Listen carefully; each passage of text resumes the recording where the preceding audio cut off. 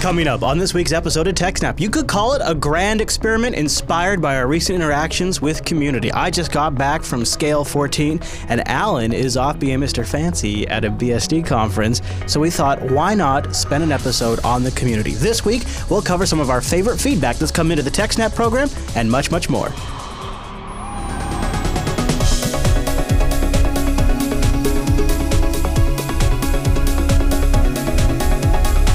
Hi, everyone, and welcome to TechSNAP, Jupiter Broadcasting's weekly systems network and administration podcast. I was streaming this episode live on January 14th, 2015. Trust me, to a packed chat room. This episode is brought to you by our three fine sponsors, DigitalOcean, Ting, and IX Systems. I'll tell you more about those great sponsors as this here show goes on. Our live stream is powered by the incredible Scale Engine over at scaleengine.com. You should go check that out.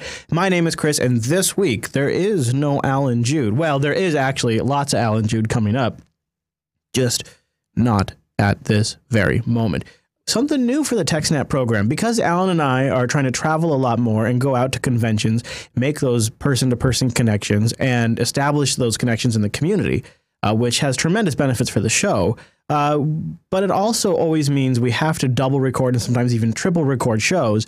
And that's just not a really super sustainable long-term approach. So we thought, wouldn't it be cool to come up with a way to sort of look at some of the content that's been helpful to TechSNAP audience members and refeature that in a way that doesn't feel derivative or in a way that doesn't feel like something you've already seen before. And so that's what we're going to do this week, is we're going to go into our feedback segments and pull out some of the cornerstone questions that have been sent into the show that answer a lot of the common ones that would be great for you to link to people, or honestly, just great topics for you to catch up on just in general. So I think it's going to be a really good addition, and it's a way to give you something kind of new and different while we're on the road. And since it's just me and I have a little extra time with you, I thought maybe this just literally came in as I was going on air. I got a box from UPS. They just dropped it off, and I just opened it before I went on air. And I know it's gear for my trip to Scale, but I haven't actually looked yet. So I thought maybe I'd go just really quickly go through some of the new gear that just came in for my trip to Scale, which is why we are doing this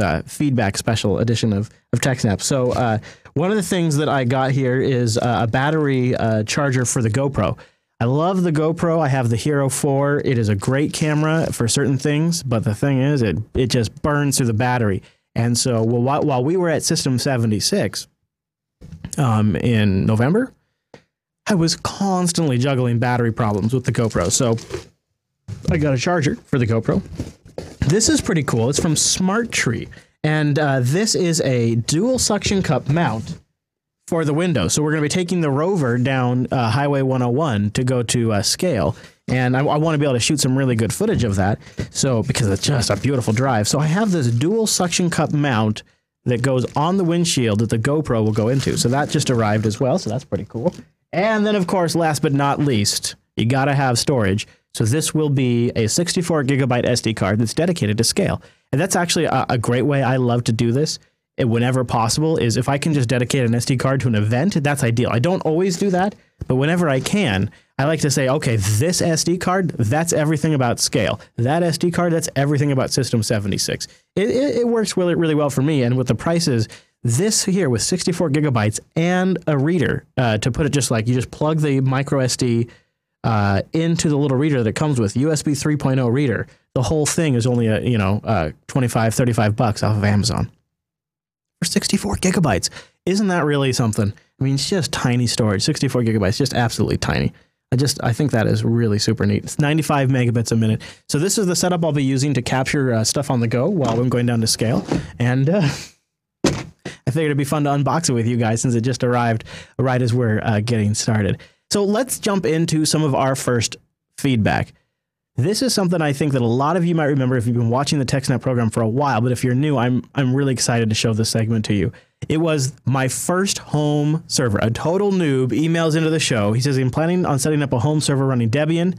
I already have some drives, but I have some basic questions like CPU and build, and we jump right into it.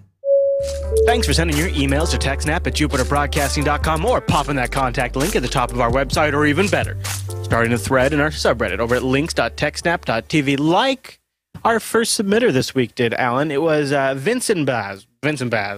He's got a V, a B, and a Z in his name, Alan. I mean, come on. Okay. That's rough. All right. This is his first home server. He's got a noob question. He says, hello, everybody. I've been watching the show and reading Reddit for a long time, and I'm loving it. I'm planning to set up a home server. I've already bought 4 terabyte drives, and I'm planning to set them up with a RAID 10. The server will be running Debian, and the main purpose will be an own cloud server, rsync, and torrenting. We have at home, we have our ISP router, and we can't change it. We need the Wi-Fi. My question is, should I connect the server to the router, having it run as a Wi-Fi hotspot, or should I buy a switch with Wi-Fi? Those are getting more and more common. I also want to spend as little as possible, and the drives have already been quite expensive, even though I bought them on sale. And he's got a few other questions in there, but I wanted to tackle that Wi-Fi question because I had this problem for a while, where I had a router supplied by my ISP that was like it was like a FiOS router that had a coax connection, and I thought I was locked into that sucker. And that just wasn't the case. I would hold. I don't know about doing Wi-Fi on his server. I would just pick up. This is I didn't understand how the Wi-Fi and the router got into this at all. Well, if he is he meaning? I guess he's wondering if he should set it up as a router, his home server. I don't know why you would need to do that. Because his overarching goal is he goes in here and just says minimal power usage. He wants just the minimal amount of devices running at his house. Oh, okay.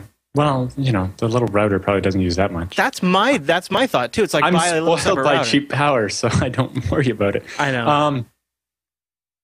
So yeah, you could replace it possibly if the line coming in is correct.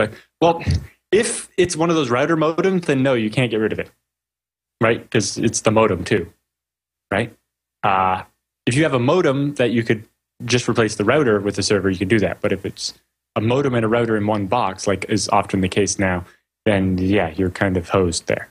Yeah, I would just connect the server to the router, and with Ethernet, because wireless is bad. Yeah, it's also just a pain in the ass. Like, sometimes you got to restart the Wi-Fi router, and when it's your server. There's my file server was my router for a very long time, and I switched to having a pfSense box separate because it was like, well, I would like to upgrade the ZFS on this, but I don't want to lose my internet connection in the middle of doing it. Mm-hmm. Especially since if something goes wrong, I won't be able to go on the internet to fix it. Yeah. And Alan, are you ready for our first email? Sure. It comes from email, I believe is how you say it. An email from email. And he said he wants to talk about ZFS choices. He says, hi, I have some questions about ZFS. I watched the show since it started, and I've used ZFS ever since. Very nice.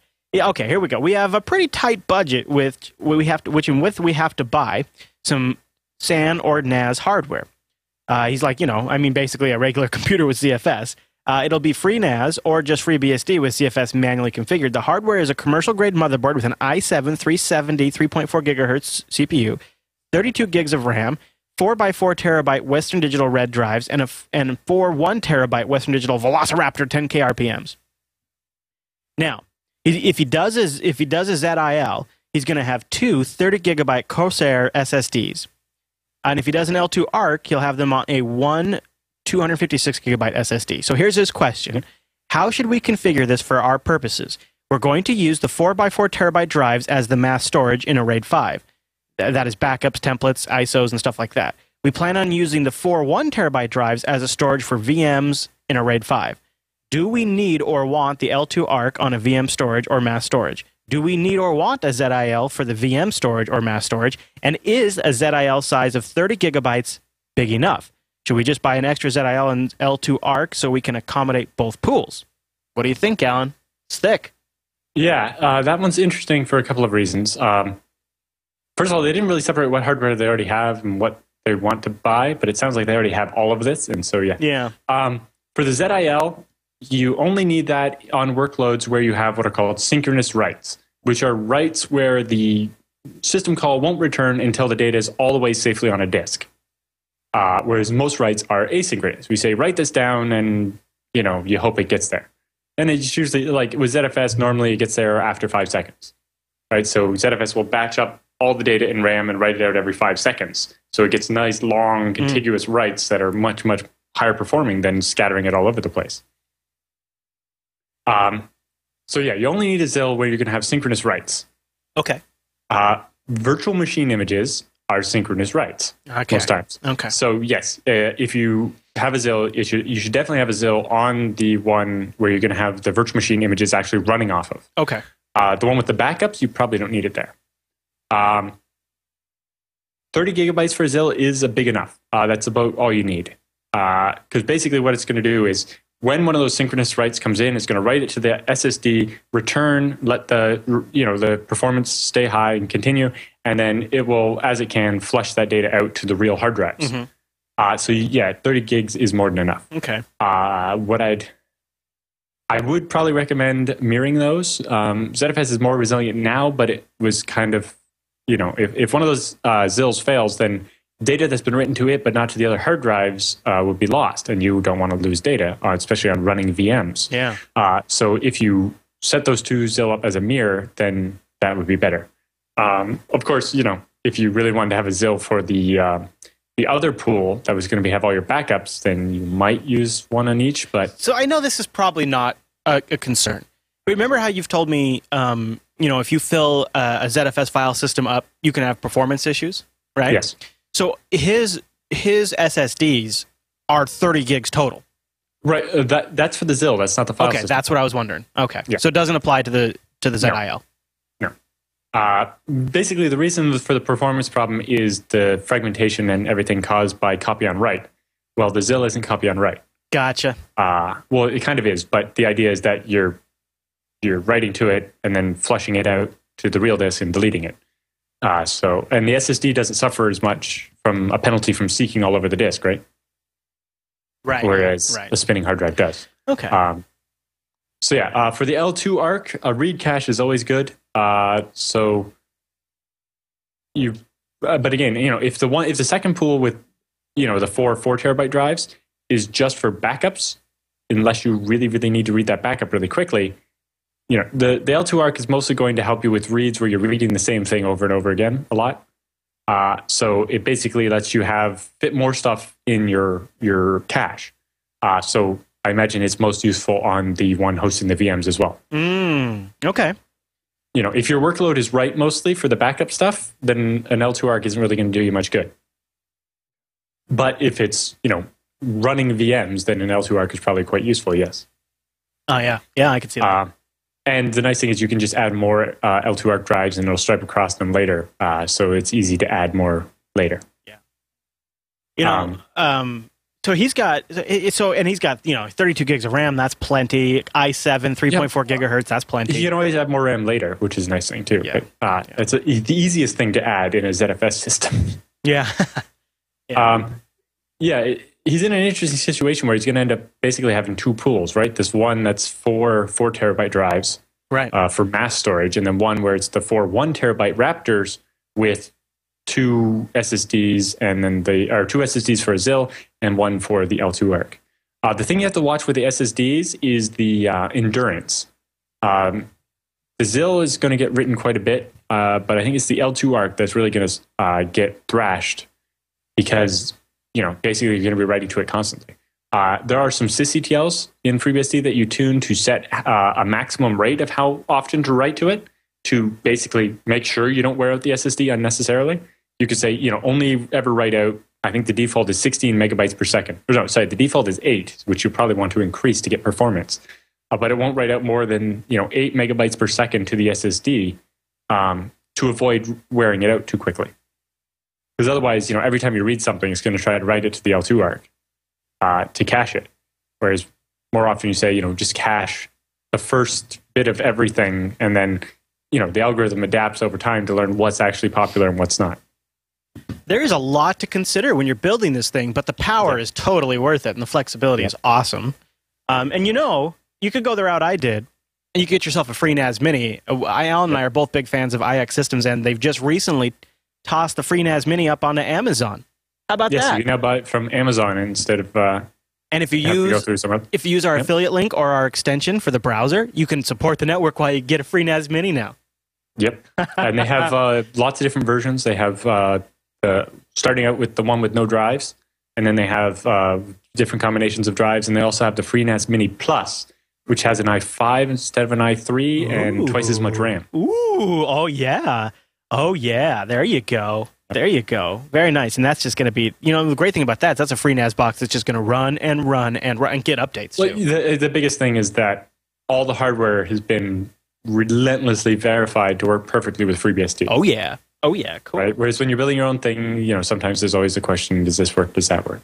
And that's why I've started, Scale Engine buys all their servers from there now, just because, we know that it's going to work. Yeah, they do some of the like, you heavy remember lifting when we for built you. the very first one, we bought that Adaptec RAID card because it said on the box it would work, and then it didn't. That was Yes. With building it yourself, there was always running into these problems of, there's a bug in the driver, blah, blah, blah. Well, IX tests all this stuff, and they have, actual vendor relationships with places like LSI. So, they can get custom debugging done if they really need to. So, all right, Alan, ready for the next question? Yep. Comes from Ivan, and he has a few sysadmin questions. He says, hi, Chris and Alan. I wish that someone introduced me with Linux systems earlier. Now I have so much catching up to do, including Jupiter Broadcasting's shows. So I have so many questions. Google usually helps, but people, let me tell you something. You can nag all day, but nothing beats Alan's basically thorough explanation and Chris's pragmatic view. Here are some questions that bug me the most. Number 1. Is there some nice open free web GUI for managing open VPN server connection tracking, issue and revoking certificates? And number 2, what could I use for aggregating 2 ISP links besides pfSense? Maybe aggregating might be the wrong term. He says he has 2 ISP connections, a CentOS box, a router, and 2 LANs. And he's looking for some advice. Yeah. So for the first one, I don't know of anything like that. My OpenVPN server is mostly just for me. So it has like 3 certificates. Does it provide, does it let you see which people are logged into the VPN right now? Yeah, I think so. So. Well, it provides a bunch of different VPN protocols too, not just OpenVPN. Yeah. It has like a L2PT and a PPTP, although you shouldn't use PPTP. So yeah, I don't know of a GUI that really does. I don't know that OpenVPN really exposes that information that in a usable fashion, really. I'm not that experienced with it, honestly. But yeah, normally your VPN, if you're going to have a lot of people using it, is going to be as part of some kind of router, and pfSense is the nicest GUI you're going to find for that. Yeah, and I guess he's trying to maybe implement it on CentOS, kind of based on his... Yeah. So I have no idea what to do for that. For the connection, for trying to use basically 2 WAN connections, 2 different internet connections, basically there's no way to do it properly without, 2 different ISPs. If you're going to have real routers and have an AS number and do it like real internet routing. And since you're not going to get that for your home connection, basically you're down to just having the NAT on either a multi-WAN router or any Linux or BSD machine with multiple NICs. And what you do is you say X% of all outgoing sessions use this NAT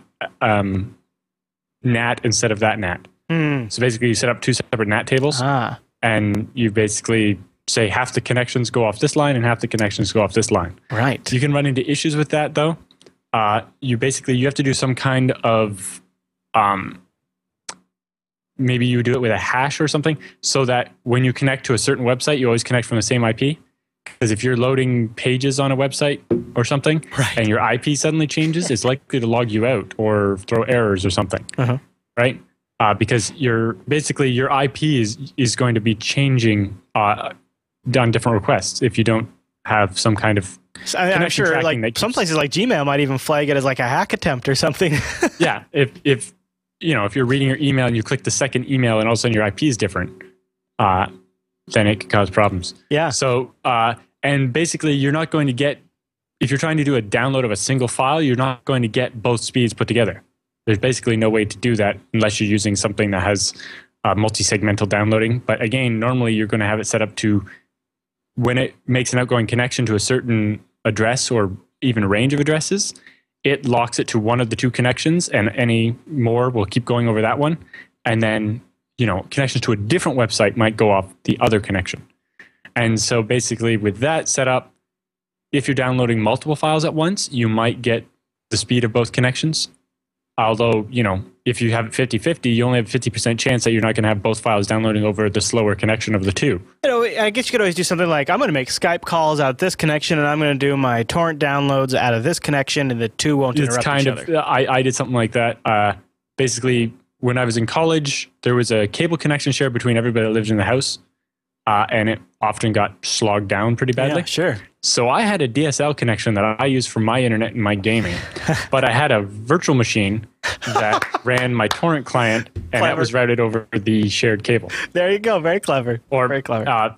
Later on, that was actually a full physical machine that was replaced the Linksys router with a full FreeBSD machine, and I routed a bunch of stuff. I would do my big downloads on that while gaming on my DSL connection. You smell that? It's refreshing to have some Linux around here from time to time. You know what else is refreshing? My friends over at Ting. I'm going on 3 years of Ting service because it really is finally mobile that makes sense. And I love to vote with my wallet. Go to techsnap.ting.com to save $25 off your first device. And if you have a Ting-compatible device, and you might, because I got CDMA and GSM networks, then you'll get $25 in service credit, which would have paid for my last month in service. In fact, the average monthly bill per device on Ting is $23. They just take your minutes, your messages, and your megabytes, they add them up, whatever bucket you fall into, that's all you gotta pay. They just don't, okay, if you don't make a call, you don't pay for it at all. For the minutes. It's brilliant. If you are on Wi-Fi and you don't use a lot of data, you don't pay for it. If you're using Hangouts or Telegram or Snapchat or Slack and you don't get a lot of text messages, you don't pay for it. And when you do, that's the time you pay for it. It just is really straightforward, very simple. TechSNAP.ting.com. No contract, no early termination fee, total kick-ass dashboard that kicks all of the other wireless vendors out. Just kicks it out. I mean, it is such a good dashboard. In fact, they've got if you go to techsnap.ting.com, they got a video here you can watch on it. And I mean, it is like, look at, you think, oh, that's a computer animation. That's a fake dashboard. That's like their ooh, cool hipster video version of it. No, it is actually what the dashboard is like to use. It's very simple, very straightforward. You can add nicknames to your device. You can turn individual aspects of your service on and off, or just turn the whole device off, which is great for MiFis. Just awesome for MiFis. Or if you got kids you're giving phones to, it's great for that. TechSNAP.ting.com. Go check them out. Go get started. Go see what I've been talking about. So when I switched to Ting, it was like, you'll probably, I did if you go to TechSNAP.ting.com, they have a savings calculator. It's like, you'll probably save around $1,000 a year. And now when I go through it, it's like, oh, you're going to save $2,000 a year, because what I realized was, I was paying for 1,000 text messages, even though I only use like 100 of them. So what's really great about Ting is you go to their savings calculator and you plug in like what you actually use. And I tell you, it is, well, it's a little eye-opening. And it'll compare it to other providers. You can also plug your information in there. I think after 3 years, I've probably saved nearly $2,500. Maybe a little more than that, switching to Ting. That would be a conservative number. So I would just encourage you to check them out. They are a great company. They're backed by a great company, 2 Cows. They are super savvy. And also they're great. They're tastemakers. They have great opinions and great app picks. Check out Kyra with her app pick this week. Get a fresh take on the podcast experience on today's Ting Download. iOS already has a pretty competent podcast player. Competent being the nicest word we could find. It does the job and nothing else. With that said, if you're looking for a more refined podcasting experience, you want to check out the newly free Overcast. Like all good podcasting apps, you can add your favorite shows, download, or stream them. Likewise, your listening progress syncs across devices. Nothing new here. Overcast Edge comes from a handful of helpful features exclusive to the app, like Smart Speed, which will speed up the podcast without distorting the audio and remove silences in an effort to save listening time. Or Voice Boost, which equalizes audio so that it sounds loud and clear no matter the listening environment you're in. Smart Playlists allow you to prioritize and sort shows based on the rules you specify. And if you dig deeper into the app, you can adjust the skip time, auto-download your favorite podcasts over a Wi-Fi connection, get show recommendations from Twitter, and many more power user features. And hey, there's even an Apple Watch and CarPlay version of the app, for the 10 of you who have those. Overcast is free for iOS, and if you're feeling generous, the app has a tip jar option within. Though, that's up to you. Speaking of patronage, why not like this video, subscribe to our channel, and follow us on Facebook and Twitter. Thanks for watching, and we'll see you next time. TechSNAP.ding.com. Overcast it's my podcast catcher. I love it. And I have it set up the same way. I get notifications when a new podcast comes out, and then it just uses Wi-Fi. If I'm on it, just download it. And when I get in the car, it's ready to go. Also, check out the Ting blog. They talk about a lot of things. One of the things they talked about is the Consumer Reports annual cell phone service report. It came out for 2015, and guess what? Ting is dominating the incumbents once again. That's a huge vote of confidence for Ting. So go to TechSNAP.ting.com. And a really big thank you to Ting for sponsoring the TechSNAP program. And also, if you have an iOS device, iPod, iPad, I would definitely recommend you check out Overcast. Since it's now free with the latest version, it is a really good podcast client. And not all podcasts have audio like TechSNAP. And so if you ever have been driving down the road and having a hard time hearing what they're saying, Marco, who is the creator of Overcast, built in like essentially voice boosting EQ. One button and he EQs up the mids and all those kinds of things, and applies a compressor as well, and other things. And it makes it much easier to understand. So it's a nice feature if you ever struggled with other podcasts' audio quality. I'm sure. All right. Well, you know, when we're doing a feedback special, there's gonna be a lot of ZFS. We've already done a little ZFS, and now we got to do a little more ZFS. But the question comes really is, how sticky is ZFS when you're doing virtualization? So this is where our next question takes off. All right, Alex writes in with our first ZFS question of the week. Hey, Alan and Chris, love the show. Been watching since episode 4 and have not been able to stop. I have a question regarding ZFS and virtualization. I'm currently running ESXi5 VMware server at my house. So I'm gone for 2 weeks, and you're back to saying ZFS. Oh, you're right. Sorry. You're right. Sorry. You know what? It's all that dirty American upbringing of mine. I know. I tried very hard to get Matt Aarons to say ZFS just once. I feel like it's got more punch. I feel like Zed gives it more weight. Yes. All right, so he says, I have a question regarding my ZFS and virtualization. I'm currently running ESXi VMware server at my house. Here's the specs. I love it when somebody's got an ESXi server. He's got a 3.4 gigahertz i7 processor, 16 gigs of RAM, 6 hard drives, 220 gigabyte drives in a mirror, 500 gigabyte standalone data drive, 2 terabyte Western Digital black, and a 2 terabyte Western Digital green, including a 1.5 terabyte Hitachi. So he's got some drives. He says, I'm thinking about... lots of random drives. I know, yeah. I'm thinking about switching my file server to FreeNAS with a ZFS array, but I'm running everything under ESXi. So I'm not sure how ZFS will like that. What are your thoughts about virtualization? I'm not quite sure I followed the question. We've talked about it before. I think he's talking about running FreeNAS on top of ESXi. Yeah. We've talked about it before. In general, I'm not a big fan of doing it. There are people that do it, but you know, ZFS much prefers to talk to the real hard drives. So, you know, most people set up with ESXi would be a FreeNAS box in the corner with hard drives, and then the ESXi connects over iSCSI, and all the virtual machines live on that instead of living in the ESXi box. But, you know, if you only have one box, then, you know, you can do it that way. So you can run the FreeNAS as a virtual machine in ESXi, but in general, I don't recommend it, right? ZFS wants to talk to the real hard drives, not to virtualization. And it's a little more deeper than your average file system. Like, it's doing more stuff, right? Yeah, and like when it does a sync, like when it flushes and it says, you know, this data needs to be on the real disk, you want it to be on the real disk, right? And when something's getting in the way, like the virtualizer saying, oh, I'm going to ignore that for performance reasons. You're kind of negating some of the benefits of ZFS. Yeah, you can cause problems. Huh. In general, you know, it'll probably work, but I don't like to do it that way.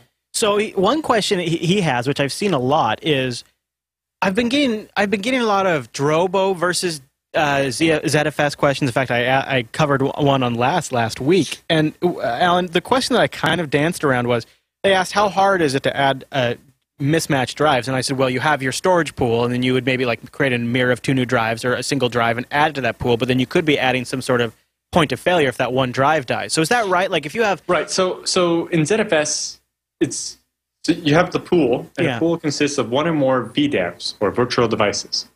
A VDEV can be a single drive, although that's not recommended. Okay. A mirror, which is two or more disks that are identical, or a RAID Z of any kind, right? 1, 2, or 3, or whatever.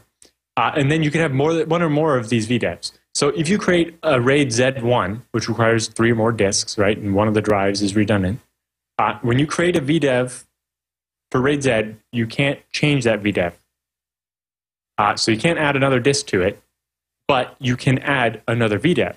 So if you create a RAID Z of of 4 2-terabyte drives, if you want to grow that system, you have to add a new VDEV, either a mirror of 2 drives or another RAID Z or whatever. But saying that, mixing and matching generally isn't great, right? Because ZFS is going to stripe across each VDEV, right? So if you have, a RAID Z1 and then a mirror, they're going to have kind of uneven performance because one VDEV, the mirror is going to be faster at reading and maybe a little slower at writing, and so on. Yeah. So then you're are you limited then by the slowest drive? Not entirely. The algorithm is getting better such that it'll notice, hey, this VDEV isn't working as hard as this one. Let's do more on this one. Okay. But a lot of times it can only read the data from where it was written, right? So yeah. So yeah, in general, you're limited by the speed of the VDEV, and so ZFS was designed as an enterprise file system. So it was designed for a Sunbox where you just have 48 identical hard drives. Right. Yeah. And if you treat it like that, you'll get great results. Yeah.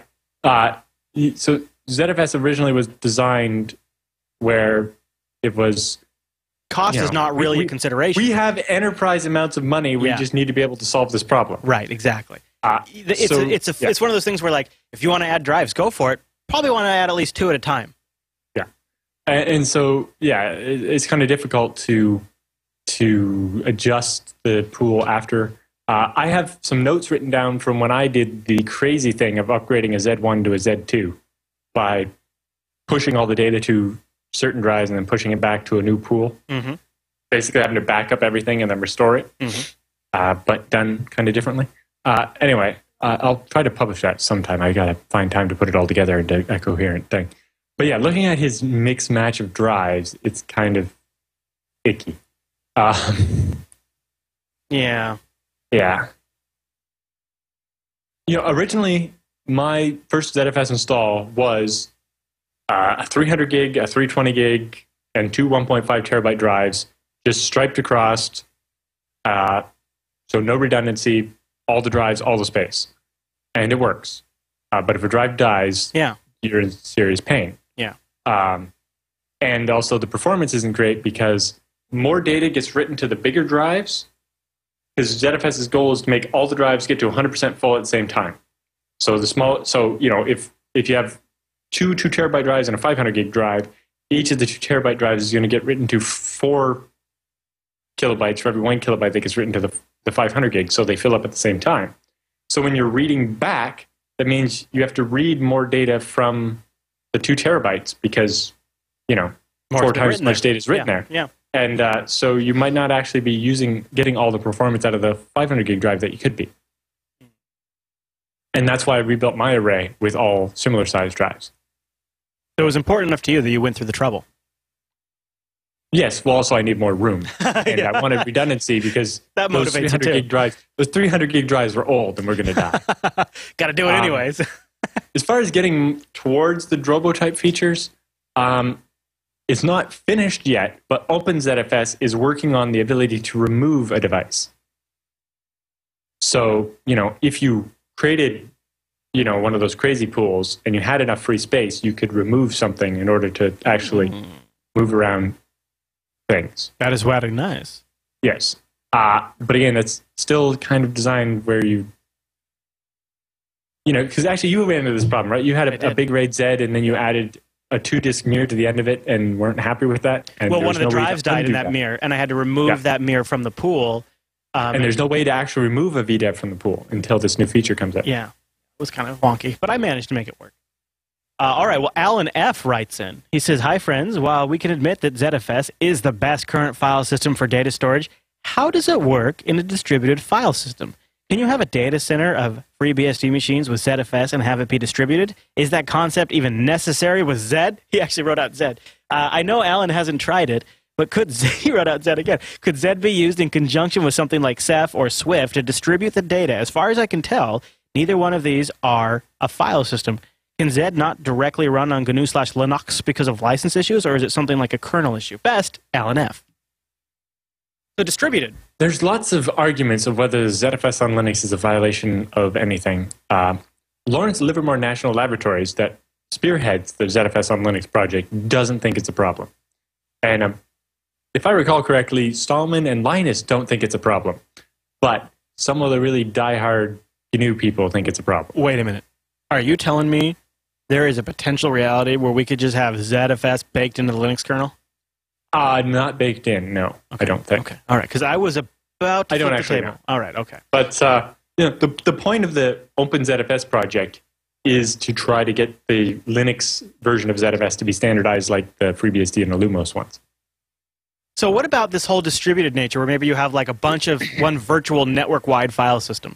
Yeah, I've never used a distributed file system, but ZFS can expose your space as a block device called the ZVOL, VOL. So yes, you can create a block device and give block device on each of 5 ZFS machines and create a distributed file system, or use Swift or AFS or what was the other one you mentioned, SFS or something, or whatever you wanted to do. Yeah. What was the other one you mentioned? But or NFS. Yeah, just do it all over NFS. and you can expose. I use those ZVols for virtualization, right? So whether it's VirtualBox or Beehive, I create a ZVol and say, "Here, this is the disk image. Instead of a file on the file system, it's a block device." Yeah, that seems like the practical use right there. That's cool. That's a nice feature, really. It depends what your goal with the distributed system is. If I think somebody in the chat room, it might have actually been the guy that asked the question, was like, he works in the audio industry. Was it audio or auto? One of the two. Either makes cars or sound. And they have like 800 terabytes of data. Ooh. And so, yes, I understand that might be difficult to put in one machine. Yeah. Although, not really. You create a bunch of JBODs and then you get 2 heads and do SCSI multipath, and you can put that in one machine.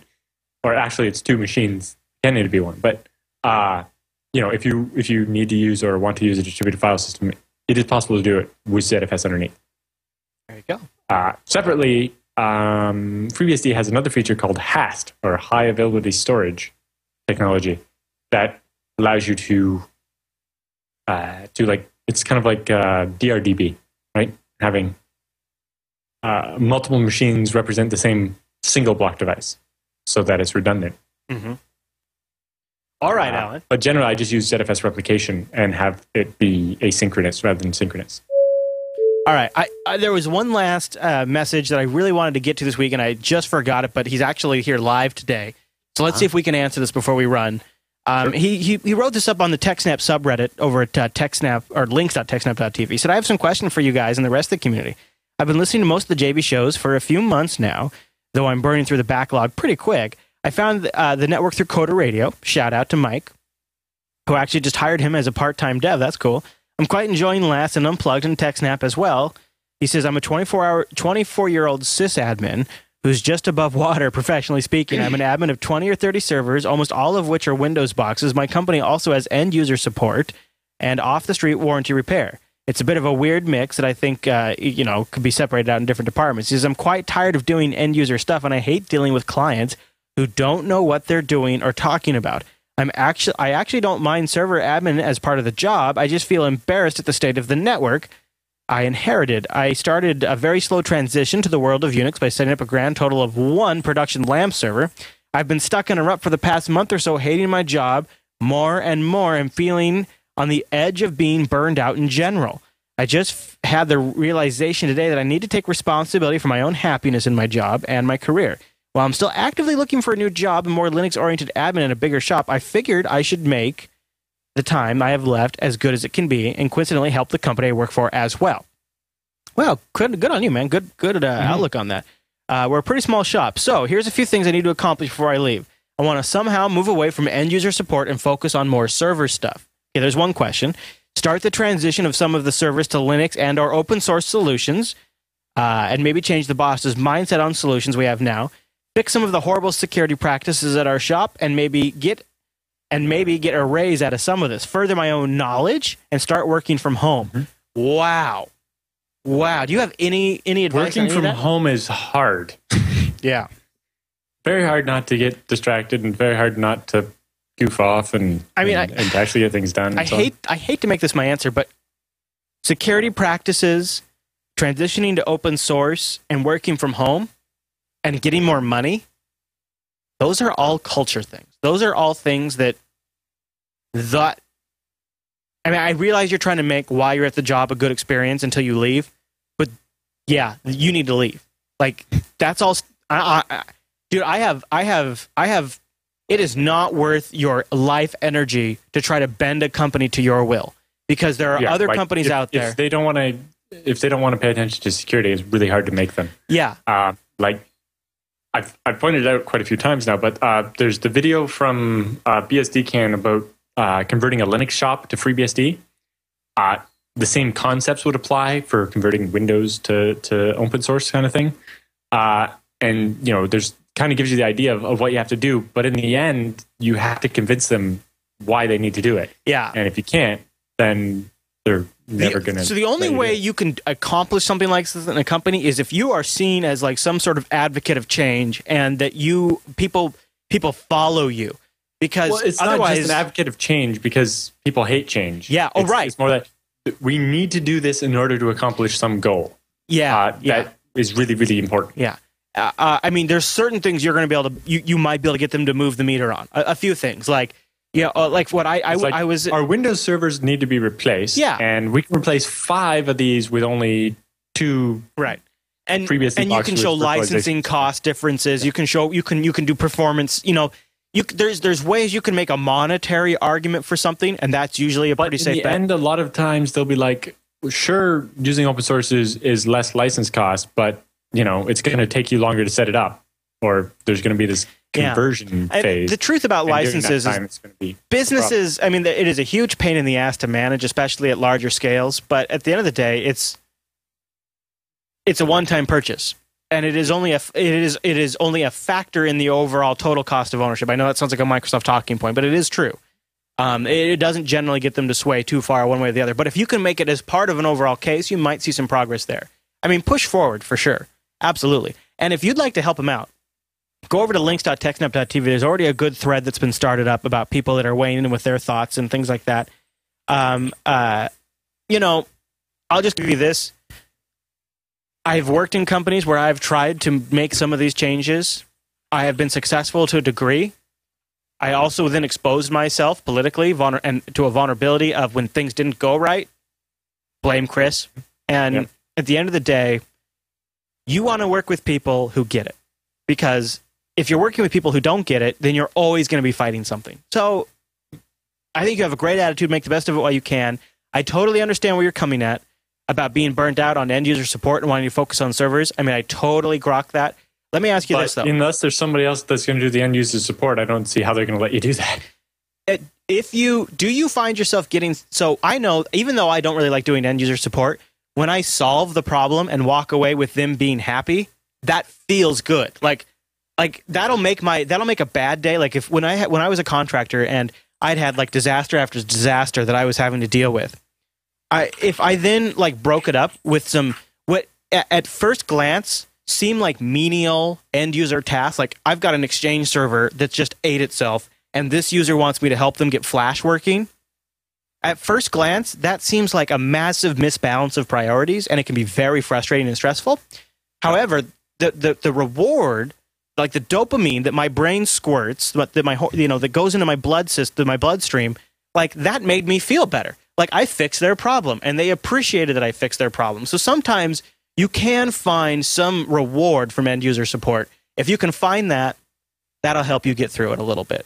That's my advice to you: is focus on the aspects of it, that the interaction, the conversation, the solving problems for them, showing them maybe how to do something a little bit better. And even if they're all dumb and they never get it, even if after a million times, maybe you've just moved them forward a little bit, it's still some sort of accomplishment that you can, at least walk away with.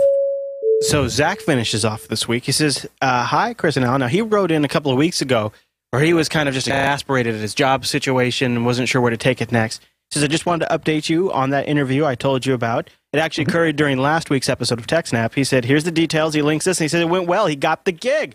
Da-da-da-da. He said they're a bunch of geeks and huge Star Trek fans, so that's pretty awesome, too. Yep. He says, when you, by the way, when you enter their office, the sliding glass door makes a sound as the doors slide open. Nice. That's great. I got to go work there. So congratulations. He says he's going to be working 12-hour shifts 4 days a week, and he's going to enjoy the work a lot more. So glad to hear that, Zach. And good. And it's nice to get updates, follow-ups. We got a couple of follow-ups this week from folks. Follow-ups are good. All this talk about ZFS, or I guess I should say ZFS, you might be ready to step up. And if you're ready to step up in the business or where you're responsible for maintaining lots of systems, I want to point you over to iX Systems. Go to ixsystems.com/TechSNAP. That's where you go to support this show, and that's their landing page to give you real quick access to the white paper that's going to help you grease the wheels in your organization. iX Systems builds machines that work great for solutions like Jupiter Broadcasting, a small business, all the way up to huge, incredible petabyte systems, storage and servers driven by open source.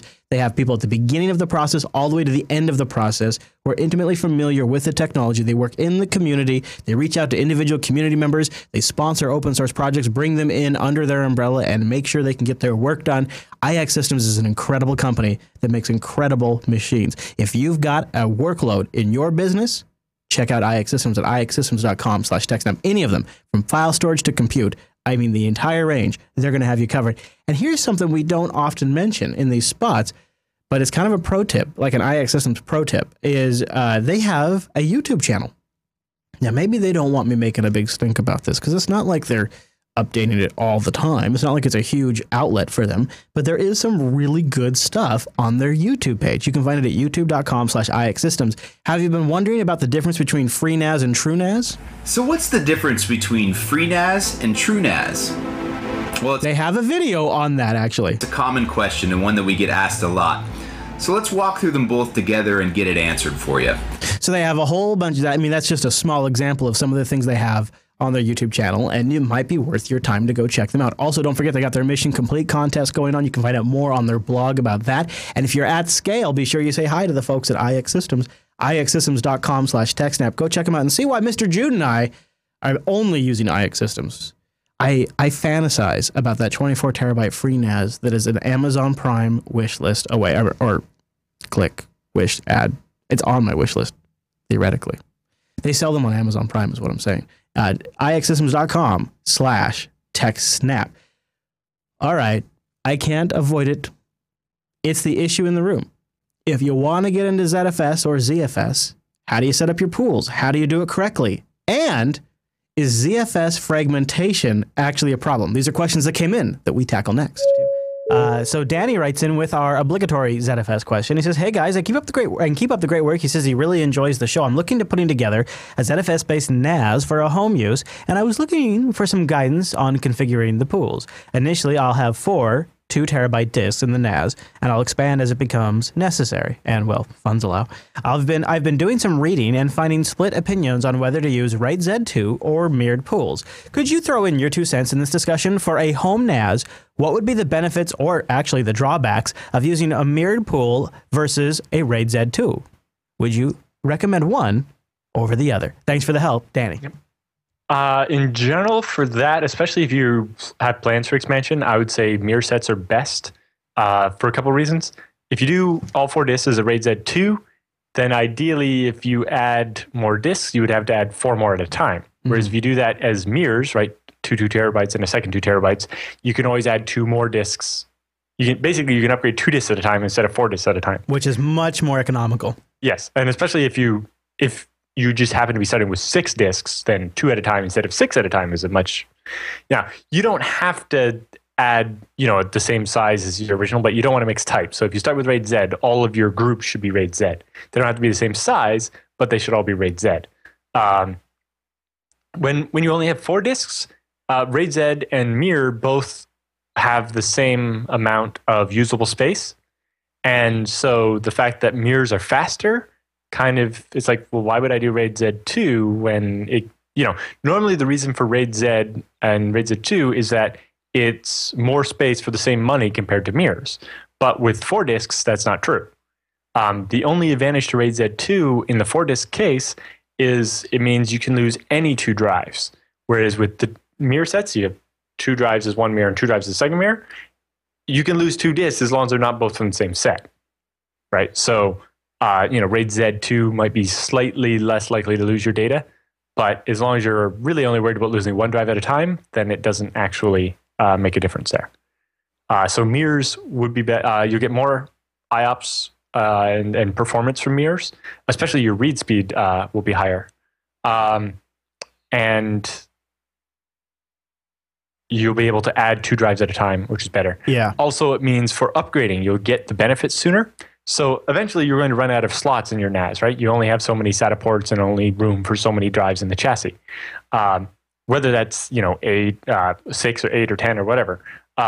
When you do hit it, your option for upgrading then is to replace all the disks in a group with bigger disks, right? So, when you start it, you bought with 4 2 terabyte drives. When you do your next upgrade, that might be 4 terabyte drives. And then when you do your upgrade after that, maybe it's 6 terabyte drives, right? And then you're out of slots. So then you've bought 2 new 8 terabyte drives. So you would just replace one at a time your 2 terabyte drives with these 8 terabyte drives, and you would just get, 6 terabytes more space. Great. If you do RAID Z, then you would have to upgrade the 4 or more, however, are in your group at a time. So if you only bought 2 disks at a time, you'd upgrade 2 of the disks and get no benefit until you upgraded the other 2. Right. And that's the key thing. Yeah. And the other thing with the Mirs means with RAID Z, they all have to be the same size. With Mirs, only the 2 in each pair have to, right? So you can get away with doing, 2 2s, 2 2s, and then 2 3s, and then 2 4s, and 2 5s, or whatever. Whereas with RAID Z, you need 4 drives of the same size, at least for each group. That seems pretty, actually, when you break it down like that, that seems pretty obvious. So, yes. Well, basically, Mirs are always better, but at some point, Mirs cost more money because you only get half the space out of each drive. Whereas with RAID Z, you only lose 1 or 2 or 3 drives out of each set, which could be, 8 or 10 drives or whatever. All right. Are you ready for the next one? If it's one other thing for that, Mir. Oh, also, if you're really paranoid, you can actually do deeper Mirs. So you can have Mir sets where there are 3 drives in each Mir, which will give you even more read speed, but waste even more hard drives, basically. Ooh, interesting. But yes, you can get really high read speeds. Yeah. Although your write speed doesn't scale up because you have to write all the data every drive. Yeah. But, some data is that important that you want to have 3 copies of every byte. Well, or, actually, when you said, of course, I can't help but make it about me. I was thinking about for editing, the reading for when you're rendering and applying effects, the reading is so critical. All over, yeah. Yes, yeah. Although, I'm building a future system, Alan. I'm building. Depending on the size of your setup, you solve that with ZFS with the ARC, so you can keep like 60 gigs of files in RAM. Yeah. Nothing's faster than RAM. Right. Oh, gosh. Or you have an L2 ARC SSD, right? So even though you have lots of these, you filled the machine with 5 terabyte spinning drives because you need that much space. You have this, 500 gig SSD that keeps the file you're working on all on an SSD. Right. So it's really fast. The quote unquote episode that's being edited. Yes. Yeah. Or, technically it'd be your working set. But yes, the episode being edited would all reside on that SSD temporarily. And then you would get that performance boost without having to build your entire storage array out of SSDs. Alan, our first email this week comes in from Raul. I think that's it. Raul? How do you suppose you say that? I'm going to go with Raul. He says, hi there, Chris and Alan. I wonder if you could break down the ZFS fragmentation issue for me, which is interesting. I actually got this question in the IRC this morning as well. He says, when is ZFS fragmentation problematic? What can I do about it? And when will ZFS get block pointer rewrite features? Thanks a lot and keep up the great work. Greetings from Switzerland, where he has gigabit internet for $70 a month with no limits. Wow. So when is it problematic? Mostly when your disk is full. So when your disk is very full, and you want to say write a 128 kilobyte chunk to your disk, and there are no 128 kilobyte chunks of free space. You know, your disk is almost all the way full, and so the free space is scattered in a bunch of smaller pieces. And so ZFS has to scan all of its lists of free space and try to find the biggest chunk, and then stick the first chunk of your file there, and then it looks for the next biggest chunk and sticks it there, and it can cause to slow down quite a bit. Things you can do about it are not fill your file system. If you can keep at least 25-30% free space, then you're a lot less likely to run into this issue. If you need to completely solve the issue, you can send all your data off, wipe it out, and send it back, and that will. So basically, wipe clean, write the data back, and you're back to a zero fragmented file system. Right. Although ZFS has improved in this regard quite a bit recently with things like the free space histograms and the ZFS write performance and other stuff. ZFS is now smarter, and it can look up where the free space is a lot faster. And so it can deal with the problem a lot better than it used to. But obviously, it doesn't actually solve the problem. It just deals with it in a less bad way. So yes, if you have the problem, the best way to solve it is get more free space by either deleting stuff, although that doesn't quite solve the fragmentation as much. It depends how fragmented the stuff you're deleting is, and how, if you have a fragment of free space, a chunk of file, and a fragment of free space, and you get rid of that chunk of files, that free space is now bigger, which is good. But if there's little bits left on either end or whatever, then it's just as fragmented. But if you expand the thing by, if you're using mirror sets and you add a whole new VDEV full of completely virgin free space, no more fragmentation problem for a little while until that space is all used up or fragmented and so on. And then when will ZFS get block pointer rewrite? Probably never. Aaron says it's basically like trying to change your pants while running, and he doesn't think it's actually going to be possible. And that's why you've seen a lot of the recent work, like the things to be able to remove a device remove a VDEV from your pool, because it has to do it a different way, because block pointer rewrite is not something that is probably actually going to be possible. Okay. It was part of the original design, but there was a bunch of factors they failed to consider when they did the design. And as they got towards implementing it, it's like, this design probably isn't going to work. Okay. That was really interesting, fascinating to learn. It's interesting listening to that ZFS fragmentation question, because that was actually something that just came up on a recent Linux Unplugged. I want to say it was episode 124. I might have the number wrong now, but we were discussing ButterFS and ZFS for home usage, and which one might be a better file system. And fragmentation, surprise, surprise, in 2016 is an issue that still comes up. And so if you're curious about that, go check out Linux Unplugged, where we discuss that from a home user's perspective. If you're a home user, if you're a business, if you're an enthusiast, a developer, a one-man project, or one lady project, let's be honest, I recommend you check out DigitalOcean. Go over to DigitalOcean.com and try out their services 2 months for absolutely free when you use the promo code SNAPOcean. SNAPOcean supports the show and gives you a $10 credit over at DigitalOcean, which is a simple cloud hosting provider dedicated to offering the most intuitive and easy way for you to spin up your own rig up in the cloud. And you can get started in less than 55 seconds.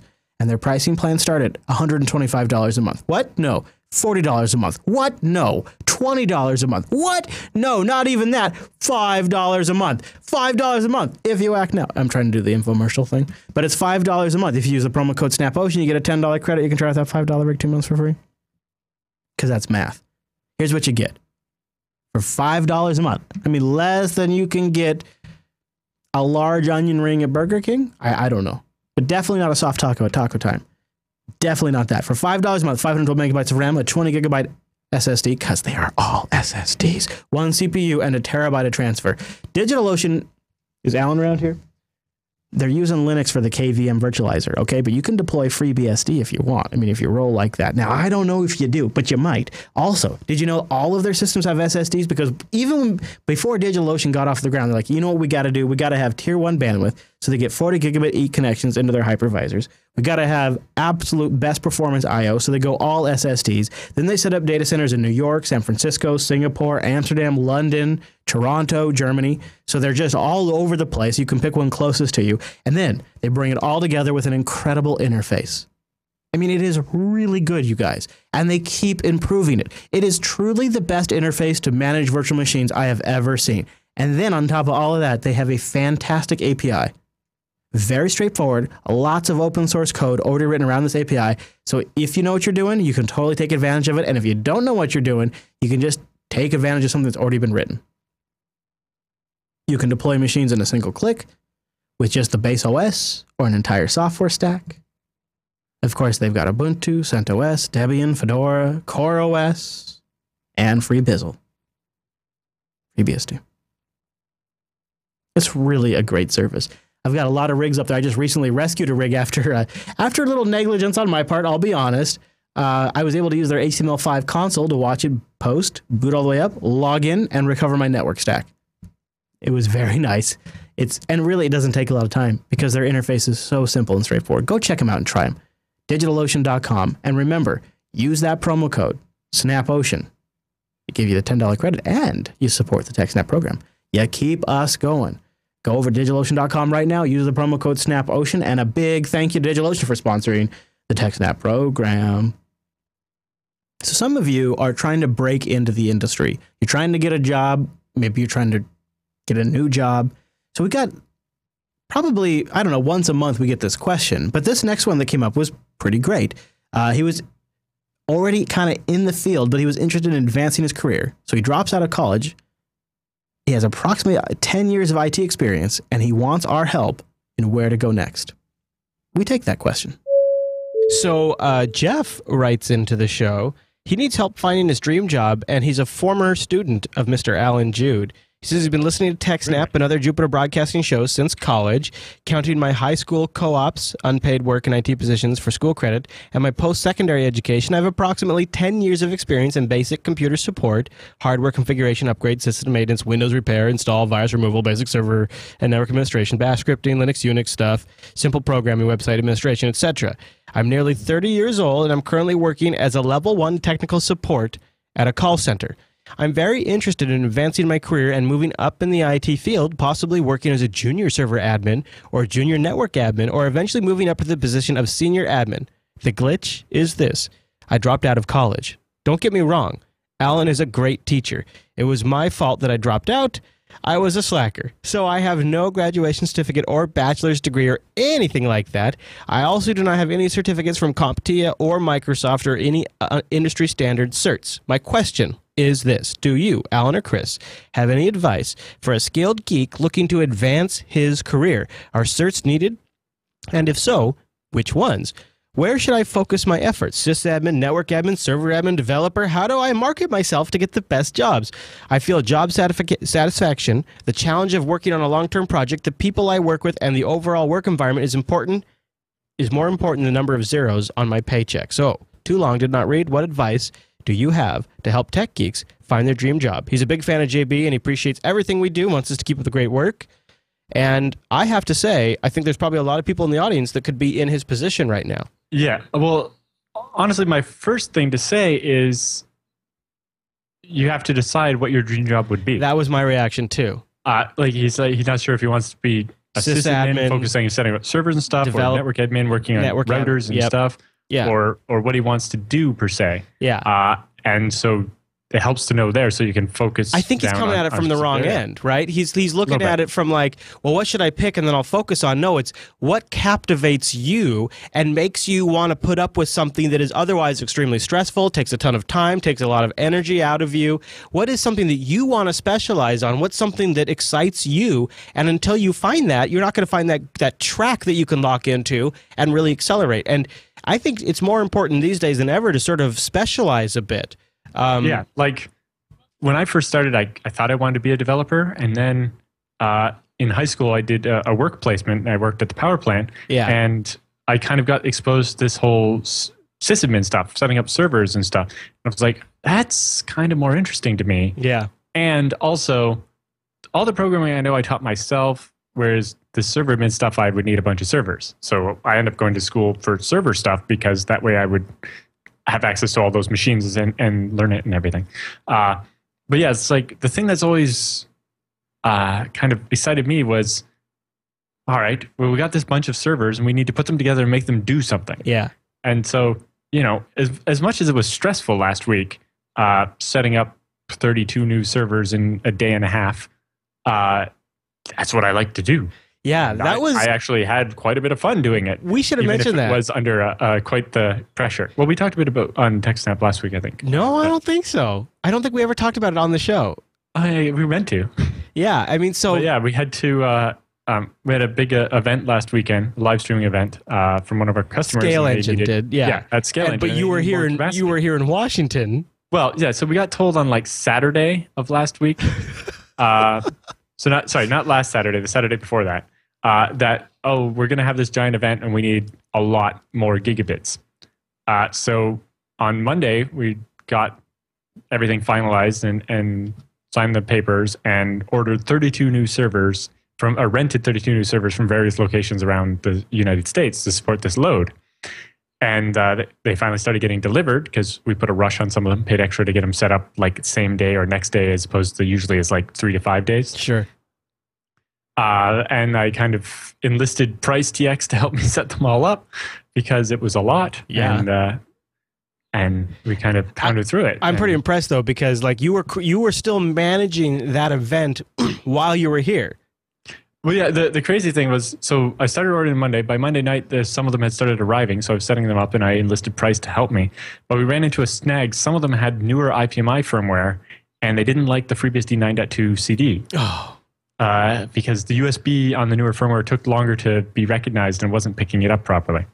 So I had to create this crazy monstrosity special ISO image that was FreeBSD 9.3 super pre-release, but installs FreeBSD 9.2, and then that didn't work because it installed it with because you were booted into 9.3, it created a ZFS pool with newer features than 9.2 could use. So then I had to do all more hacking, and eventually came up with this ISO image that worked. And then I was like, I have to go to bed, but I emailed Price. I'm like, here's a bunch of the credentials and the disk image. If you could get started on some of these before I'm awake, that'd be great. And then more machines came in on Tuesday morning, and Price and I worked on it right until bedtime on Tuesday night. When you had to fly out. Yeah, and then Wednesday morning, one more server got delivered, and I was like frantically trying to do that, and then get out the door in time to get to the airport, and then there was traffic, and I was like, But I finally got there, and then Wednesday, hacked on a little bit, and the event started on Thursday, which was kind of unusual. Normally they're just like Saturday, Sunday, maybe a bit on Friday, but this one started on the Thursday. Well, and we're having an internet outage. Yeah, I go to bed and wake up Thursday morning, there's no internet, and then even my phone didn't want to connect, I think because everybody was using their phone to get on the internet. Yep. Because Comcast had this huge outage, and it was crazy. Yeah. Yeah, the whole wireless network got saturated. But yeah, everything went fairly smoothly. We had one little issue where the new servers weren't in one of our inventory systems, and so in one of our logging fields, it wasn't, when there was a problem, it wouldn't say which server because it didn't know which server was which. Other than that, pretty smooth, huh? Good. Yeah. All right. But anyway, back to the question the guy was asking. You really have to decide what you like. Do you like being a network admin? Do you like working with Cisco stuff? Because there's plenty of jobs in that you can specialize in working on Cisco stuff. Or do you like server admin, right? And like even on server admin, do you like Windows, or do you want to do Linux, or you want to do BSD? And that really affects which certs you should look at as well. Yep. And then developer is a completely different thing. And then there's this crazy bastardization in between called DevOps, but I think that's a bad thing mostly. Because it's a developer that thinks they know how to be a sysadmin, or they're being forced into or the other way around. Yeah, basically, yeah, it's the word for a developer who doesn't have a sysadmin and has to do it themselves. Yeah. But having that flex, I've been fairly useful in the past because on top of being a server admin, I can do some development in PHP or whatever. Just help, even if it's other programmers that are doing it, help mold the way they build the application so it'll scale properly, and so that it takes into consideration what the operational requirements are going to be. Very much. Cool. But yeah, so you, not us, have to decide what you want to focus on. As far as certifications go, don't spend too much money. Most times they're not that big of a deal. Some specific jobs will have be specific to a certain certification, but if you haven't decided if you want to be a sysadmin or a developer yet, then spending time on certifications is probably not a great idea. Cart before the horse there. Yeah, like, well, I think it was at Linux Fest. Noah was talking about his like Red Hat cert ended up costing like $3,000 or whatever. I'm like, the BSD cert cost $75 at a conference, or maybe it's $150 at a conference, or like twice that to take it at a learning center. It's like it's designed to be cheap. Yeah. And you know, a lot of times they're just looking that, oh, you have some, so that's an extra thing over somebody else. Right. But you know, the experience usually counts for more. Yes. All right, Alan, brace yourselves, because this one comes from John from Canada. He says, "Hi, Alan and Chris. I wrote to you guys a couple weeks ago about my FreeNAS build, and I had another question I was hoping you could shed some light on. From what I understand, the reason that ZFS hasn't been brought into the Linux kernel is that the CDDL license is incompatible with the GPL, and thus they cannot be compiled together into a single binary, like most file systems are on Linux. If we want ZFS, we need to run it as a kernel module, and therefore it hasn't seen widespread adoption. My question is, why is this a problem for Linux but not for BSD? Is the BSD license somehow more compatible with CDDL? Shouldn't the same problem arise in BSD, or is BSD structured in a different way that it's not a matter of the license at all? Also, are you familiar with how much of a problem it is not having ZFS in the kernel? Should it make a difference in the long run as to how stable ZFS is and has the ability to be run on Linux? Does Linux ever have hope of having top-notch ZFS support? Hope to keep enjoying the shows for a long time. John from Canada." A few questions in there for you, Alan. Right. So the first one was CDDL and GPL compatibility. Originally, people thought, no, that was just never going to work. And at some point, the ZFS on Linux people said, actually, we think it's fine. And then the Debian people, who are very strict about licensing stuff, decided that it was actually fine. Or probably more likely decided they really, really want ZFS. And so Debian and Ubuntu will be getting ZFS in a more mainstreamy way. So currently what you have to do is get the ZFS on Linux source code from zfsonlinux.org and compile it on your own system. And then it's okay, because you're not distributing a binary of it already set up, mushed together or whatever. And the problem with that is when you update your kernel, all of a sudden that ZFS module you have is not the same version, and it won't work, right. And you won't be able to access your files until you recompile ZFS. Yep. And if you're booting off ZFS, that's a big deal. So you probably don't want to boot up ZFS on Linux. So what Ubuntu is going to do with their next release is have, what is it called? DKMS. DKMS, which basically means when you install a kernel update, it will automatically compile the newer ZFS for you and install it as part of the update. Then in the version of Ubuntu after that, they'll actually be having the full thing and having ZFS as a module that Ubuntu will compile and we for believe you, this is possible because of maybe some stuff that the Debian lawyers have been looking at, something to this degree, right? I don't know. It kind of boils down to, I don't think anybody's 100% sure, and they've just decided it's worth the risk now. I don't know. Yeah, maybe to be competitive, yeah.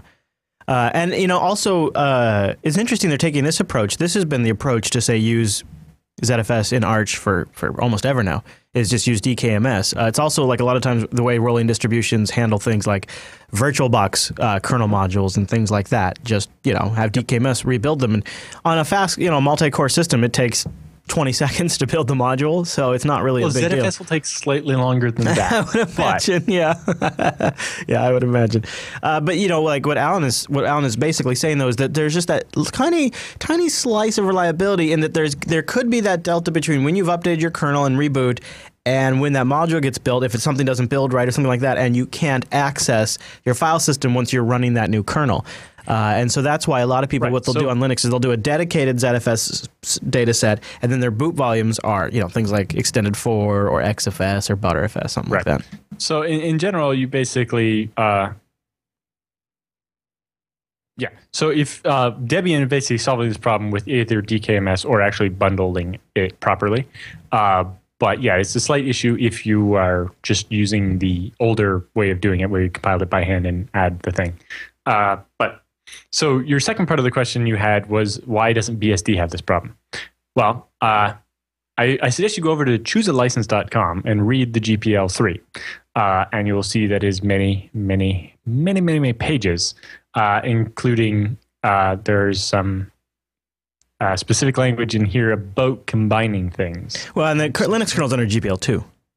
Right. Yes. So there's also the GPL2 on the page, which is slightly fewer pages long, but there's specific things about combining copies, or combining different bits of software when they might have different licenses and so on. And that clause is the one that causes the problem, right? I don't remember the exact where in the license it is. But essentially... Part 10. Oh, okay. If you wish to incorporate parts of the program, being the Linux kernel, into other free programs with distribution conditions are different, write to the author and ask for permission. For software which is copyrighted by the Free Software Foundation, write to the... that's not the right clause. Anyway, there's a clause in there that says you can't just mix the things together and it causes all these problems. Right, and the BSD license doesn't have that clause. Yeah, so if you read the BSD license, which do they have it on here? I see they have the MIT one on here, but I don't see the BSD one on here, surprisingly, which is... Oh, they do? It is. You just have to get more licenses. More licenses anyway. available. Yeah, okay. I will now read the entire BSD license verbatim. Copyright by so-and-so, all rights reserved. Redistribution and use in source and binary forms, with or without modification, are permitted provided the following conditions are met. Redistribution of source code must retain the original above copyright notice, this list of conditions, and the following disclaimer. Redistribution in binary form must reproduce the above copyright notice, this list of conditions, and the following disclaimer in the documentation and or other materials provided with the distribution. That's the whole license. Very simple. The disclaimer at the end is, this software is provided by the copyright holder and its contributors as is, and any express or implied warranties, including but not limited to the implied warranties of merchantability or fitness for a particular purpose, are disclaimed. In no event shall the copyright holder or contributors be liable for any direct, indirect, incidental, special, exemplary, or consequential damages, including but not limited to procurement of substitute goods or services, loss of use, loss of data, or loss of profits, or business interruption. However, caused on any of these theory of liability, therefore in contract, strict liability, or tort, blah, blah, blah, blah. Basically, you can have all the BSD code and do whatever you would like with it, except for take the copyright off, and please include a copy of the copyright notice in the documentation. And also don't sue us. Right. Very good. And literally that's it. So, when Sony used giant chunks of FreeBSD to build the PlayStation 4, in the back of the manual and on a little website at sony.jp, you can find a list of the copyright messages off the files that they copied. And that's all they had to do. And so, we just bundle ZFS and it's fine. Although, when you're building FreeBSD, there's a big knob called without CDDL that will just avoid building all the CDDL bits like ZFS and dtrace if you really don't want them because for whatever reason you don't accept the CDDL license or because you're mixing it with GPL or something. But it's the same reason why BSD is trying very hard to get rid of all the GPL bits in the base system so that people can build GPL-free appliances because of the restrictions in the GPL v2 and v3. It's funny listening to that because as I record this, ZFS for Debian, ZFS, is in the staging repository, whatever they call it right now. It's like ready to be committed to Debian. So there has been a lot of changes in the last few months about ZFS and Linux. In 2016 is really going to be the year that Debian and Ubuntu and all of the derivatives therein get ZFS, and of course all distros. And the file system game is changing up for Linux in 2016, and it's now interesting in retrospect listening to that question. Well, that brings us to the end of this week's episode of the TechSNAP program. Thank you so much for tuning in. I hope you liked sort of the feedback-focused edition.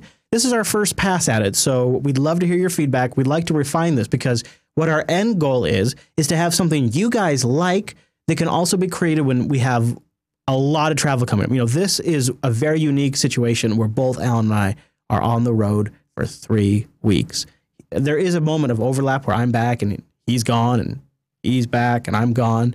But the end result is we're out for 3 weeks and we wanted to do something that was both sustainable for us but also enjoyable for you. So go to techsnap.reddit.com and let us know what you think. Don't forget jupiterbroadcasting.com/calendar. We'll always tell you when we're going to have live shows, and I'd really love to have you show up at jblive.tv to watch those live shows because then you get to participate in the chat room.